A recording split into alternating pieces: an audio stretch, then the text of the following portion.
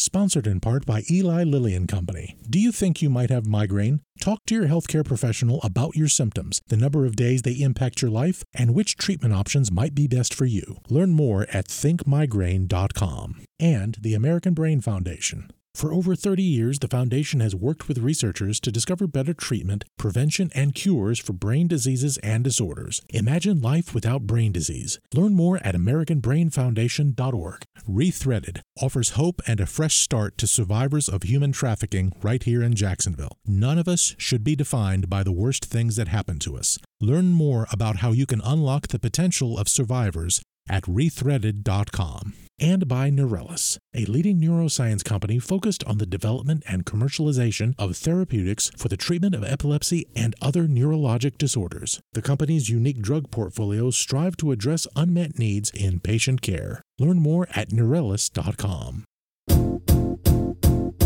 It might seem crazy what I'm about to say. Sunshine, she's here, you can take a break. Hi, I'm Dr. Joe Servin, a practicing neurologist and professor of healthcare science. This is What's Health Got to Do with It, which looks at where and how healthcare intersects with your life, helping you get the medical answers you want. Coming up, how can the community help fight chronic diseases like diabetes? Then, maybe healthcare should be treating heart disease like cancer.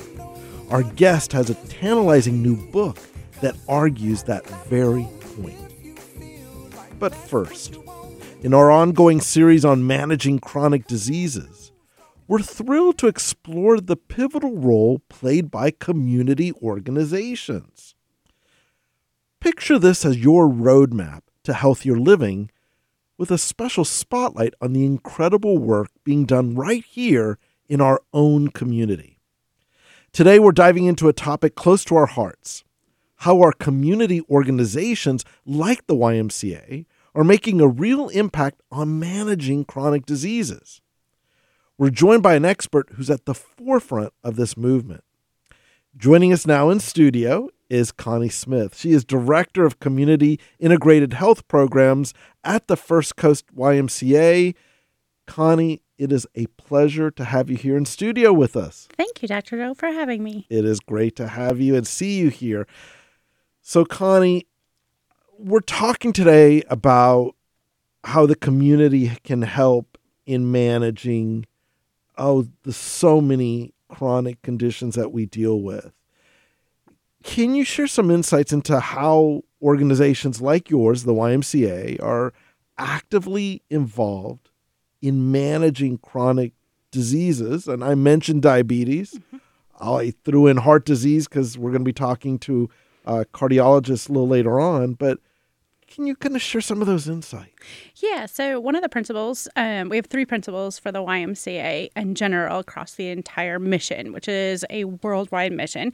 It is social responsibility, youth development, and healthy living. And so underneath that healthy living pillar, the principle, is where chronic disease management comes in. So the Y has been known for years and years and years as the individuals that people come to for their health and fitness. So you go to the gym and you work out on an elliptical or treadmill or take a class. And reality, we actually go a step further. And that is some of the evidence-based programs that we have that really truly focus on chronic disease programs. It talks about, how do we fight diabetes? Well, we have a diabetes prevention program. It's an entire year-long program that is offered not just to members, but to everyone in the community. It gives you all of the tools that you need to be able to prevent diabetes. And even better, it is CDC recognized.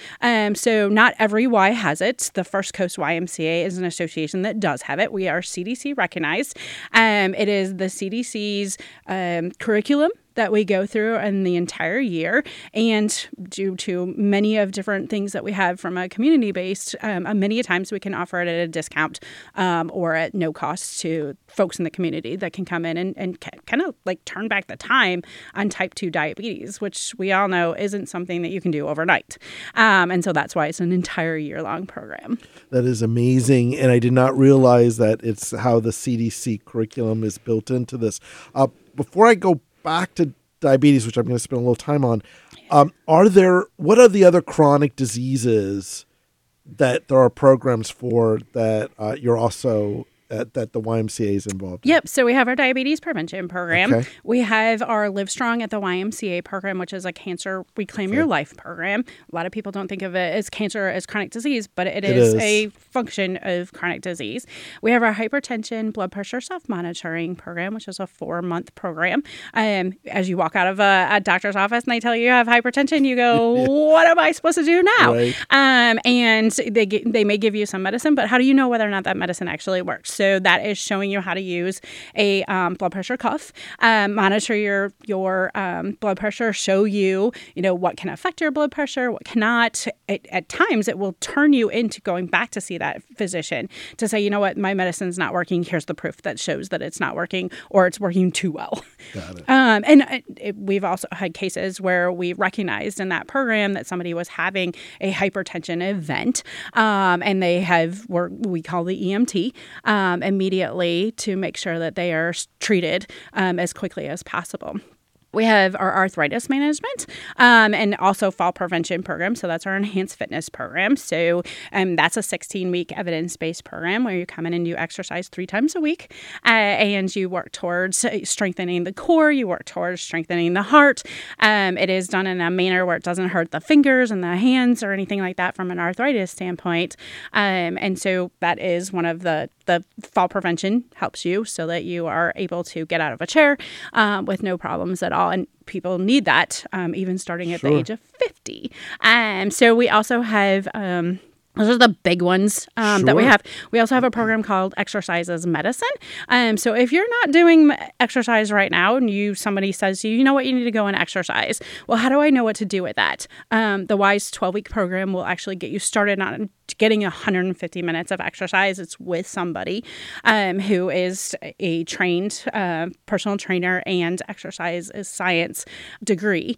And they can go in and help you get that 150 minutes of exercise that works for you, starting slowly, to actually change back the time, which also fights diabetes, which fights hypertension. It's all of the above, and it's a physician-required referral program that we have.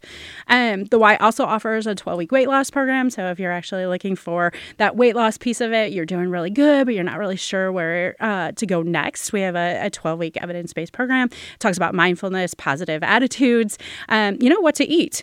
You may already have the tools, but it's making those decisions to make sure that you're doing the right things when you walk into the grocery store or having a plate sit in front of you. It's the same thing with exercise. Am I doing the right thing when I go to exercise? Am I parking far enough away? And those evidence-based programs can help with that too. I am so impressed. I have probably been a lifelong member of the YMCA, but I did not know to the degree that the YMCA was really involved in healthcare, especially if you have like prescription-based exercise programs and things of that sort. That's incredible. Let me kind of drill down a little bit. One of the areas of chronic diseases to which Northeast Florida has been very unfortunate to have going in the wrong direction is diabetes. And we need to do more shows on diabetes, note to our producer, as something that is a big issue that we haven't covered. What is happening with the rate of diabetes here in Northeast Florida? Yeah, so let's talk about in general. 1 in 3 Americans are pre-diabetic or at risk of having type 2 diabetes. Most of them don't even know that. That's 86 million people that are pre-diabetic. Wow. Most of them don't even know it. So in the state of Florida, 9.5% of Floridians were diagnosed with diabetes in 2020. That was before the pandemic. So that number is going to come up quite a bit. We'll start to see that. In Duval County, so the First Coast YMCA serves 5 counties. Right. So we serve Duval, Nassau, Baker, Clay, and St. John's. Mm-hmm. In Duval, Baker, and Clay County, close to 12% of adults aged 20 plus were diagnosed with diabetes in 2019. We're doing a little bit better in Nassau County and St. Johns County with only 8%. But still, 8% of adults were diagnosed with diabetes. So those are the people who are actually diagnosed. Wow. Baker County And Clay County have 36% of their adults are with prediabetes. Did you say 36%? 36% in Baker and Clay County have prediabetes. And Duval County, it's 34%. So we're doing a little bit more better in Duval County, but not really. Those are huge numbers. Yeah, and it's much higher than the average across all of Florida, which is 29% for diabetes or prediabetes. And that's just type 2 diabetes. So type 2 diabetes has the ability to actually just losing 7% of your weight, doing 150 minutes of exercise can turn back the clocks. And so it's just having those tools. What do I do? What do I do if I'm pre-diabetic? What if the doctor says that I'm pre-diabetic? What do I do? And that's where the why comes in. And I want to point out, because I know people have reached out to me, thank you for making that distinction. The type 1 diabetes is a different issue altogether. It does not necessarily have this weight. I mean, it's good to be healthy and all, but it's a different issue. It's a completely different issue. It usually goes to folks that are a little on the younger side. So that's the youth. But there are some things that are as part of being pre-diabetic or getting type 2 diabetes that you have a higher chance. So if you're a woman over the age of 40, you have a higher percentage of the risk of getting type 2 diabetes. Women who are in menopause have an even higher risk of getting type 2 diabetes.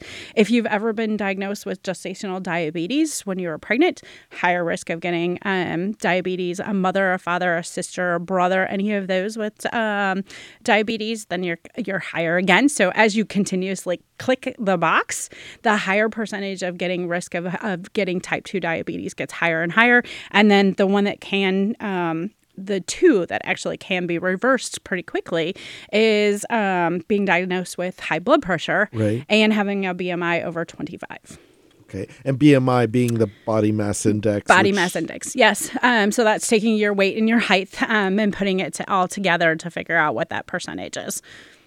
You mentioned a lot of the programs that the YMCA has devoted to chronic diseases. Now, I listened to that, and maybe because I'm a neurologist, I did not know about them. So my question is, how does the YMCA collaborate with the local healthcare providers, whether it's hospital systems or clinic systems or private doctors, nurse practitioners, PAs, to know that you guys are doing this? Because this is something I don't think maybe they all know, but can you comment about that collaboration? Yeah, so that's kind of why I'm here.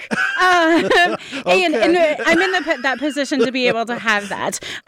So if you're looking at the First Coast YMCA and you pull up to our Winston Family YMCA, we actually have a Healthy Living Center. And in that Healthy Living Center is the Brooks Rehab, it's Florida Blue Health Insurance, it is the Baptist Healthy Living Center. Those collaborations with medical partners and insurance companies help us to get the word out just a little bit more. So going into a Healthy Living Center, they're going to send you over to the Y because they know about those programs. So that's kind of where I start. Baptist Healthy, or the Baptist North, is actually in a Baptist facility. Our Nocatee facility is also in a Baptist facility as well. So it's having those conversations with those doctors. We're starting to do a little bit more with community health detailing, where we're kind of taking that, and across the Y in general and the movement, it's taking that same philosophy that the pharmaceutical companies had, going out to physicians, sitting down with them to tell them all of the great programs that we have, that all of these are offered, at a financial assistance.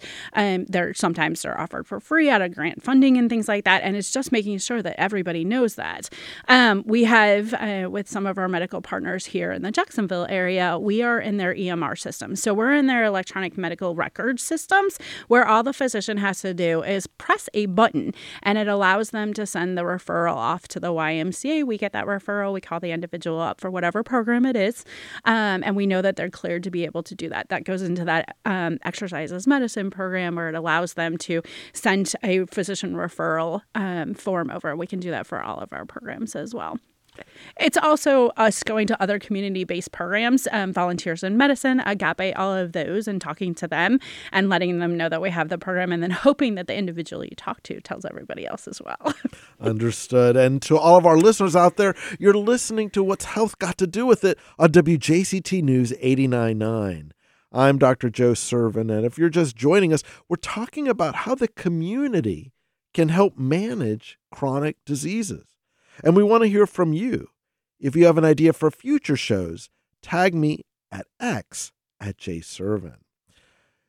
Can you elaborate or share success stories? I love hearing all these programs, but I think people really connect with those personal stories that you could share with us. Yeah, so many of our programs are done, they're facilitated in small groups. So it's making the connections with the individuals who are going through the exact same thing that you're going through. It's so as you're meeting in a diabetes prevention program, the individual that's sitting next to you also may not make the same decisions that you make, or they may have changed and tried a different class. So maybe they're exercising a little bit different, they're walking around. It gives you a little bit of ideas. They're usually done by, all of our programs are facilitated by people who are certified to be able to do all of those programs. Every single one of our programs is evidence-based, which means that we always have the start and the finish line. So we know exactly where you were when you started, and we can show you where you were when you finished. With diabetes, we have a couple of programs that are going on right now, and the individuals are already, within a 6-week period of time, they're already losing 4 and 5% of that body weight. The goal of that program is 7% after an entire year. But making the small, tiny changes, they're starting to see what they can do, and we don't give you all the information all at once. It is changing your attitude, changing your activity, writing things down, just positive thinking about things, or sleep hygiene, and all of those programs. One of the programs that I think is the best from an evidence base that we can see is there's an individual who has come into our enhanced fitness class, which is that fall prevention. Okay. At a couple of our locations, we use an electronic gym, which is called eGym, that allows us to see what people's bio ages are from start to finish. And we are averaging right now an 8-year change in their bio rate for their core, and a 7 years taken off of their lower body. And that bio age. So you may be going from, at the age of 68, now you're headed down to, and your strength of your legs, you're actually headed down to a 60-year-old. And that's the ability that we can see. And then people are seeing the functional fitness. They can get out of the car easily. They can actually get out of chairs at restaurants a little bit easier as well. I get videos all the time from folks that are like, I could not stand up without using the sides of a chair. And now I can do that on an easy basis. And so they're seeing that there is the little changes in the functional fitness that you have at home, and the things that you're doing on a daily basis are making changes just by doing these programs. I think that is so cool, the idea that you can electronically put an age on your activity, and you can see if you can, almost like a fountain of youth. Yeah. Right? To take you back down. Yeah. And I mean, sometimes it's eye-opening, because you may be a 50-year-old who has the body of an 88-year-old when we first start out. And then after 16 weeks, we try and get you back to that 50-year-old. But, as you lower that, any of those things that you're doing can also help with, pre-diabetes and the risk that you have for hypertension, cancer, and all of those things too. And with our cancer program, we can see, we also look at not just the physical things, we also look at your mental health. How are you doing when it comes to being able to, vacuum? How are you doing when you want to leave the house? Is there something that's making you not want to do that? My favorite story is from one of our participants in the Live Strong program, where she cried the entire time that she was going through treatments. She sat there, she rang the bell and sat with her social worker, and she said, "What do I do next?" And the social worker looked at her and said, "You go to the Y." And she was bawling her eyes out. She called me after that program, and she said, "I never cried after I started the Live Strong at the YMCA program, because it completely changed my life." That is an amazing testament when I listen to this.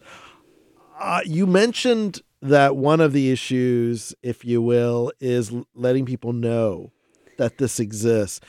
Is that the main barrier to having a lot more people there, or are there other challenges and barriers in terms of spreading this word out to everybody? Yeah, so that is one of the main, from the why standpoint. It is getting the word out. It is making sure that the individuals who we are talking to about this are not just looking at themselves. They're looking at family members. They're looking at their neighbors. They're looking at the individuals who are at church and say, hey, I just got diagnosed with diabetes, or I have hypertension. Hey, did you know that there is a Y program that's available? Now, other things that we're also trying to make sure that when we're fighting chronic disease is that we're breaking down the social determinants of health, access to healthcare. If you don't have access to healthcare, the Y is one of those locations that you can go to for these programs that give you a little bit more access to healthcare. We're also working with physicians to do that. Other social determinants of health are food deserts. We talk to individuals who are part of these programs, and we provide them with incentives and things like that to keep them going. And sometimes that is, gift cards to buy healthy foods and things like that. We also have nutritionists on staff who will work with them on the areas that are around them. So we have a lot of food deserts here in Jacksonville, and that is one of the reasons that we have a lot more high propensity of diabetes and prediabetes. We can't at the Y. Oh, no. We can't build a grocery store, but we can bring in food programs for people. And so some of our locations do have food pantries on site so that you can come over to get those healthy foods to go along with it. We also do referrals over to things like the JTA so that they make sure that they have transportation to be able to go over to the Y as well. And then we also offer third-party memberships where your insurance, Medicare and Medicaid, are paying for your membership into the Y. So that's a huge barrier as well, because financially sometimes the Y can be a little too expensive. We offer financial assistance, but also Medicare and Medicaid will also put a benefit in for your fitness, and then you start to learn a little bit more about these programs as well. One of the things that I know just from being a doctor is that everyone is always on a spectrum. So whether you're in the diabetes or cancer, there are some very sick, there's some that are doing pretty well. My question is, how do you tailor the program to the person? Yeah. So many of the programs are if they're exercise based. We actually do a health history beforehand for most of our programs. You fill that out. You tell us where you've had issues. We talk to you about goals and things like that as well, to make sure that we are targeting, or we are tailoring it to you so that if you have mobility issues, we know exactly what that is, what those mobility issues are, and then we don't press you to do something that you shouldn't do and make things worse. Those pre-assessments that we go through as well will let us know what limitations somebody has. And we often just sit down, just having a conversation with somebody, asking them, do you have access to healthcare? Do you have access to food? Do you have access to transportation to get here? And how do we break down those barriers to ensure that you can be here? Looking ahead, what are the big aspirations for the role of the YMCA and other organizations in managing these chronic diseases? Well, I think that everyone at the Y and YUSA, which is our governing body, will tell you that we want to be the place that everyone turns to. We want to have somebody sit down and say, hey, in a physician's office or with their RN or their APRN, and they say to the individual, hey, you have diabetes, go. I'm sending you over to the Y. Go see them. Be a part of these programs. We want to be able to break down those barriers as well from a standpoint of how do I afford it by having the funding to be able to offer these programs to people for free, especially if they can't be able to do it. I mean, I believe someone asked me a couple of years ago when I got into this role, what do you really want? And I said to cure diabetes and hypertension. It's a part of my family. I don't like it. Yeah. I've seen the effects of it, and as well as cancer. I mean, every single one of these has affected my family. And so it's a personal thing, but I don't also want to see my neighbor have to go through anything. Sure. I don't want to have the medical bills where you have to make a decision. Am I eating or am I paying this medical bill? In the same manner that am I eating or am I paying my electric bill? It's the same thing. We don't want anybody to have to worry about those kind of things. And if there's a cure for diabetes, hypertension, and cancer that's out there, I would love to be able to find that so that we don't have to have these programs. Amen to all of that. In our last moment, individuals that are listening out there, they may want to join these programs, whether it's diabetes or arthritis or blood pressure or weight loss or all the other amazing programs you're offering. If they're interested in joining these programs, walk us through the steps that they can take and what resources are available to them. Yep. So our website is always up to date. So you can always find us at www.fcymca.org and find that healthy living page. You'll be able to see all of the locations or all of the programs that we have and all of the locations that are available. The other step that I would tell you to do is walk into a YMCA. Don't feel as though you have to actually join the YMCA, but ask them about the programs that they have to offer. Check with your neighbor who is always going to the Y. You see them always out headed off to the Winston YMCA every single morning. Check with them to see if they know of any of the programs that are happening, or just email me at myhealth@ymca.org, and we will get you into the right programs that you need to be a part of. And then the second thing to do is talk to your physicians. Tell your physicians that you heard this program and you want everyone to know, and ensure that the physicians know that the Y offers these programs so that they can start referring their other patients that are a part of it. I love it. Connie, I want to thank you so much for all the work you do and for joining us in studio today. You've got me motivated to do some stuff. I'm excited. Thanks so much. Yeah, just remember the Y is so much more than a gym. And that's really what our motto is that you don't have to come here just to work out. There's so much more to do at the Y. We've been talking to Connie Smith. She is Director of Community Integrated Health Programs at the First Coast YMCA. Up next, a Stanford University cardiologist says we should be fighting heart disease like cancer. Don't touch that dial. We'll be right back.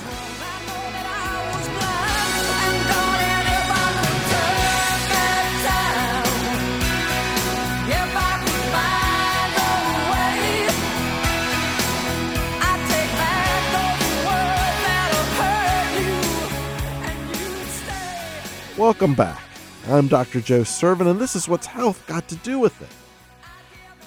Today we've got an important conversation that may spark a paradigm shift in how we tackle heart disease. Renowned Stanford cardiologist Dr. Michael McConnell has penned a revolutionary book published by Hopkins Press called Fight Heart Disease Like Cancer, suggesting we approach heart disease with the same vigor as we do cancer. So what does this new frontier of cardiovascular health look like? Well, our next guest should know.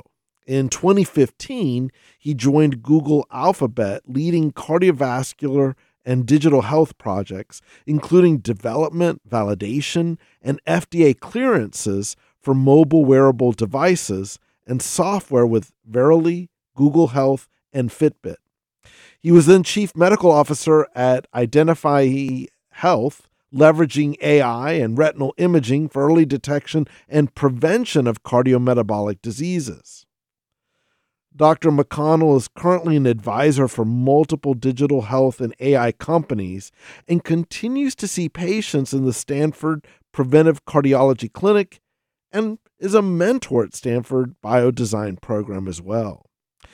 Dr. McConnell was appointed by the Secretary of the U.S. Department of Health and Human Services to the Board of Directors of the National Fitness Foundation.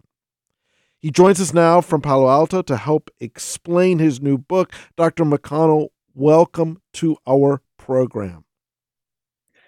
Thanks so much. It's really a pleasure to be here. It is so good to have you here. Love your book. Your book proposes fighting heart disease akin to cancer. I love that because I know the moment I say cancer to somebody, everyone immediately runs to kind of, number one, almost panic. Number two, to kind of then get connected to a network of help. What inspired you to pitch this for cardiovascular disease? And how is it different from, let's say, someone having a heart attack and they want to get help anyway?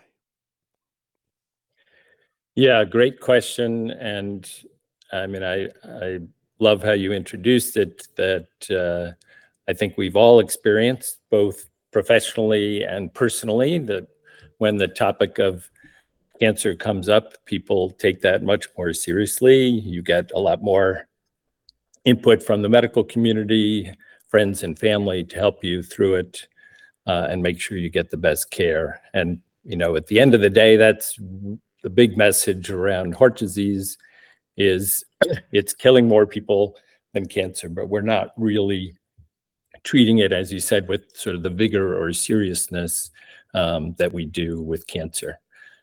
The initial sort of inspiration for thinking of trying to write a book to let more people know about heart disease and how to take it more seriously, was sadly my father-in-law had a heart attack and sudden cardiac death, when my daughters were only 10 and 13, and it was very hard to see, him taken away from us and from my daughters. In still a prime stage of his scientific career, he was ironically a specialist, well-known, written many books on biomarkers for early detection of cancer, and was actually also investigating early biomarkers of heart disease. But despite all of our conversations, really didn't take his risk for heart disease seriously enough. And in one of the ways that heart disease is worse than cancer, it can get you suddenly, like it did with him, no real strong symptoms in advance. And, had a heart attack out of the blue after giving a lecture. So, that was an initial motivation, but I think the bigger thing that happened from that time period is there's so much more in the scientific literature on the overlap between heart disease and cancer. And there's so much we can learn from how cancer care is given that can improve how we deliver heart disease care, particularly the prevention, screening, and treatment, so people never have a heart attack, or, as you well know, the overlap with risk for stroke too. So really preventing heart attacks and strokes and learning how to do that is the key message of the book. I love it, and I'm so sorry for the loss of your father-in-law there. That's just terrible, and I can understand how this could lead to this quest of writing this excellent book. Can you elaborate, though, on the role that you would see? How would you envision the healthcare of heart health looking like from, let's say, someone having a heart attack, or maybe way before someone had an event? How would the medicine healthcare look like in that situation based on what you're thinking? Yeah, I think one of the challenges about heart disease, and another aspect that's part of my journey, was I started as an engineer, so I got interested in the heart from very early on. And in many ways, it's we think of it very much as an engineering kind of problem or issue. And so the conventional view of heart disease is you get these plaques that build up in your heart arteries that can then narrow the blood vessels and give you chest pain and then ultimately a heart attack. So we think of it as sort of this slow plumbing problem.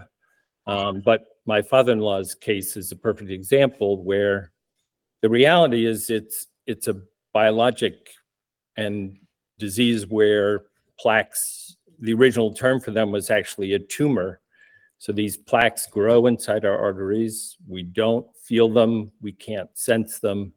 And then one day they can rupture or burst and cause a heart attack suddenly. So the biggest goal is sort of shifting people's mindset or view to understand what the science has been telling us and pathologists have been telling us for a long time, which is that it's a biologic problem. These plaques are growing inside our heart. And so we need early detection. If we find them, we need to approach them aggressively and vigorously like we do with cancer, so that we stop and reverse the disease before we even get to a heart attack or stroke. It makes so much sense to me. I the moment I think something growing inside of me, I want that out. I imagine in heart disease, the way you describe it, that it's almost the same thing, right? Yeah, I mean, I think unfortunately we've focused a lot on what I would call sort of late stage or end stage disease. People think, well, do I have a narrowing in the artery? And in some ways, like cancer, right, it can grow for a while, and before it would cause symptoms or pain somewhere, we don't want to wait till it gets to it's a narrowing in the artery. We want to get it when it's still, in an earlier phase where it's more reversible. And I think that, so, when we talk about risk factors and what we can do on the prevention side, I also reframe that it's important to think that these risk factors like high blood pressure and diabetes and high cholesterol, they're really, growth factors. They're the things that driving these plaques to grow. And I ended up having to, as you said, people understand the communication and seriousness around cancer. And when you reframe it that these are growths that can actually become more malignant and can kill you more quickly, and we have the tools and technologies and therapies to reverse that and make the disease much more benign, we just need to recognize that and really start the whole process much earlier. One of the things that we talk a lot about this show is the healthcare of whatever condition we're talking about, because it's not just about knowing the science and what we need to do, but the whole system around us. How can the system, the medical community, policymakers work to reshape the narrative in the way that you state for heart disease? What can they do? What are those barriers that need to be changed to make this happen? Yeah, I mean, I think you've probably had conversations that putting a lot of time and energy into the prevention side, unfortunately, has not been sort of the traditional way the medical system has approached things. We were all very much trained, honestly, to deal with complex, acute problems when people get sick. And there's been less emphasis on how do we spend the time and energy and work with our patients much earlier around the prevention stages. So, we are seeing some shift to more what people would call value-based care, where you're not just paid for doing a test or a procedure, but actually for spending the time and benefiting when you can meet quality metrics and keep people healthy. So that, continuing that shift is going to be important, because that would emphasize the value exactly in value-based care of keeping people healthy. And, as part of it, we go through and I try to specifically have some sections to help people understand, what's the guidelines around the prevention, how can we do a better job of screening, and then, current and emerging approaches to treatment that can really help stop or reverse heart disease.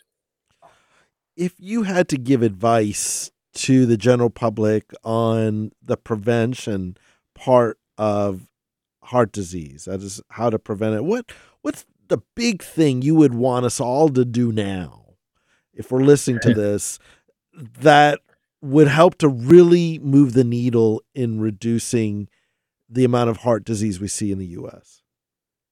I think the biggest issue is people really knowing their numbers and knowing their risk. One of the great things about a lot of the science and guidelines that have been developed for heart disease is we make it very personalized. Yeah. So we don't have a simple, at a certain age, you get a mammogram or a colonoscopy, like in cancer.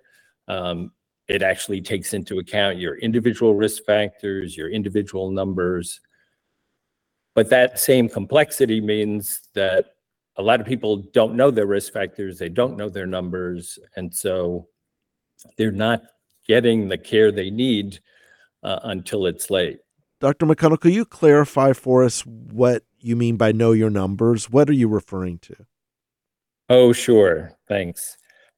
So a couple of the big ones, the ones that I call sort of the big three growth factors, are your blood cholesterol, your blood pressure, and your blood glucose. A lot of people have elevated cholesterol numbers or have high blood pressure or have diabetes or prediabetes and don't even know it. So that's sort of a key first step.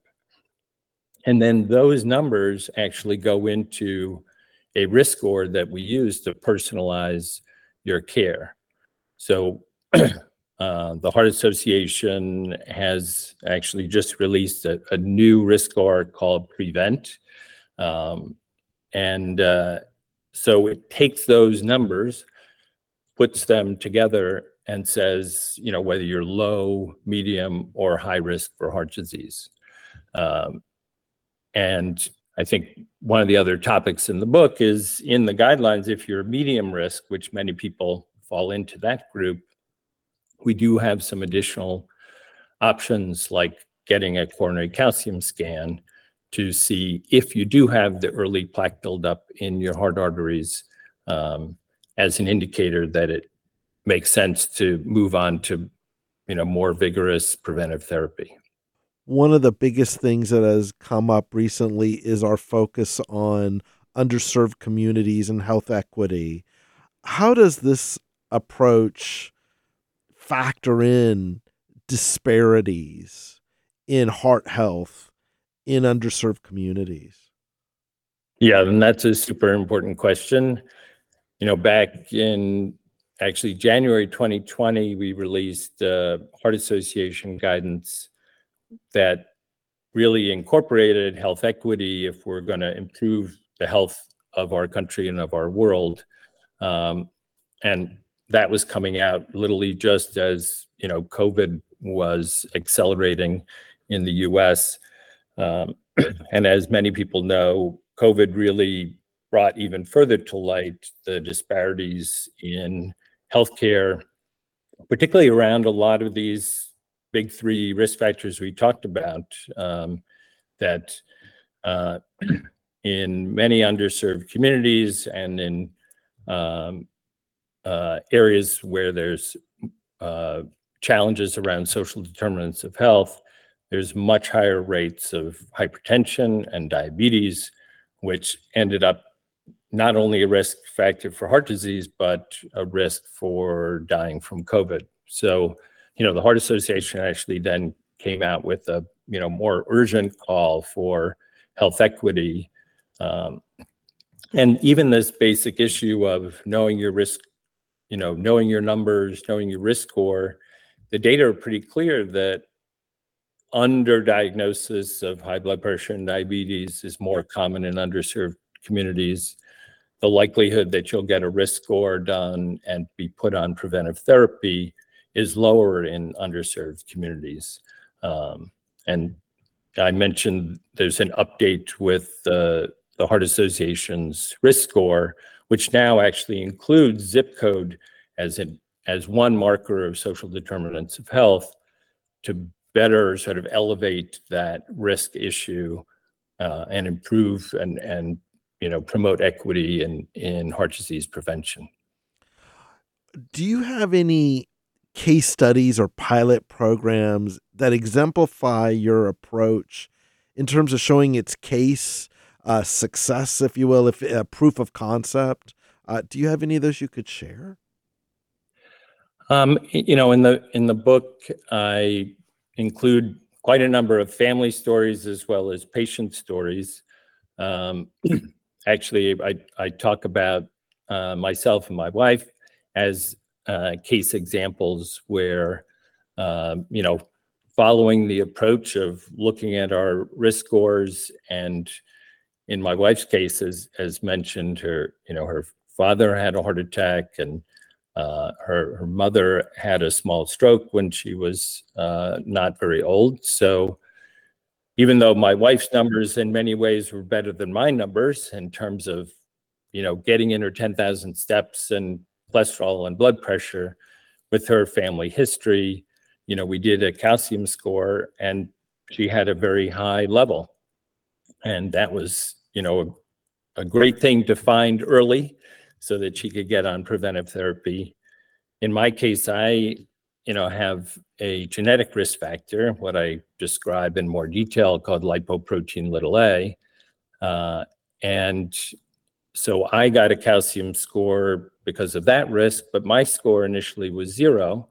And that actually let me defer, preventive therapy until I turned 60. And at that point, the numbers were adding up that it made sense for me. So I think the other great example in the book is a longstanding patient of mine who really understood the seriousness of approaching his risk factors and his heart disease when he learned he had to take over the care of his granddaughter. At that stage, he had high blood pressure, he had diabetes. His primary care doctor had told him that he was going to need to start insulin injections for his diabetes. And, he saw that if he didn't get serious about his heart disease risk factors, that he wouldn't be able to take care of his granddaughter. Yeah. So, he got, back in those days, it was a pedometer, but he got a pedometer, got himself, walking regularly, improved his diet, lost weight, was actually able to get off his blood pressure medicines, off his diabetes medicines. Of course, we kept him on his preventive cholesterol-lowering medicine. And, here he is, these many, many years later, is able to watch his, daughter grow up, graduate from school, and, his granddaughter. So I think, I try to put in the book that between a number of different patients who've had successful outcomes, as well as how we've tried to help, across our family and friends. One of the questions that often comes up anytime there's a paradigm shift or proposal has to do with money. And I guess I wonder, how would you address the question of what impact would this approach have on healthcare costs and the broader economic landscape? Should it switch to a model similar to cancer? Well, I think because the emphasis here is really trying to up-level our, prevention, screening, and treatment so that people never have to come into the hospital for a procedure or for a heart attack or stroke, that that the cost savings would be quite substantial. And, as much as I'm proposing this as a paradigm shift, it still, uses a lot of the technologies we have in front of us of tracking things like blood pressure and glucose and cholesterol. And we have lots, and the majority of the preventive medicines are all generic and so relatively low cost. So, the opportunity is definitely to substantially lower costs. But we do need a shift that then rewards physicians or clinicians broadly for spending the time on the prevention side and not simply focused on, when people get sick and come into the hospital. So that's where, the earlier conversation emphasizing more value-based reimbursement approaches, because the value both for the healthcare system cost and for the patient is very clear. in our final moment, Dr. McConnell, looking ahead, what do you hope our listeners and your readers take away from your book, and how can they actively contribute to reshaping our approach to heart health? Yeah, I mean, a big reason I did the book was really to try to help everybody who reads it learn more and learn a more modern approach to understanding heart disease and empowering them in their own care.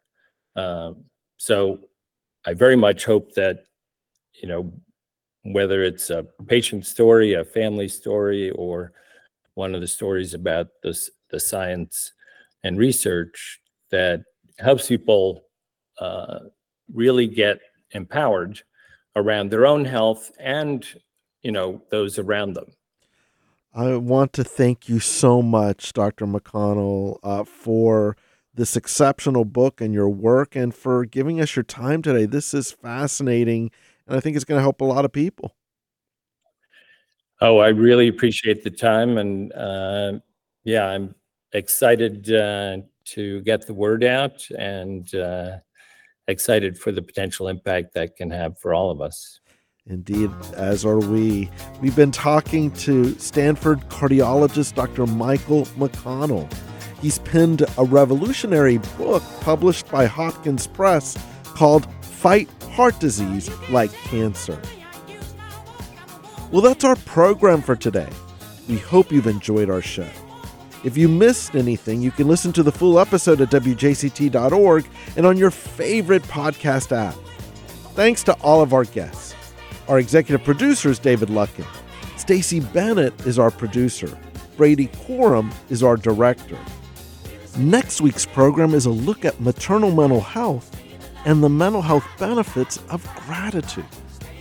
If you have questions about this or any topic, let us know by calling us at 904-358-6362, email us at health@wjct.org, or tag me at X @jservin.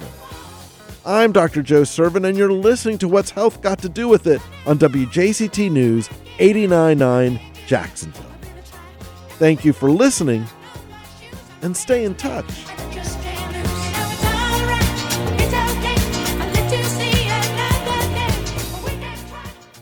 Sponsored in part by Eli Lilly and Company. Is migraine impacting your life or daily activities 4 or more days per month? If so, ask your healthcare professional if you are a candidate for migraine prevention treatments and which ones might be best for you. Learn more at thinkmigraine.com. The American Brain Foundation. For over 30 years, the foundation has worked with researchers to discover better treatment, prevention, and cures for brain diseases and disorders. Imagine life without brain disease. Learn more at AmericanBrainFoundation.org.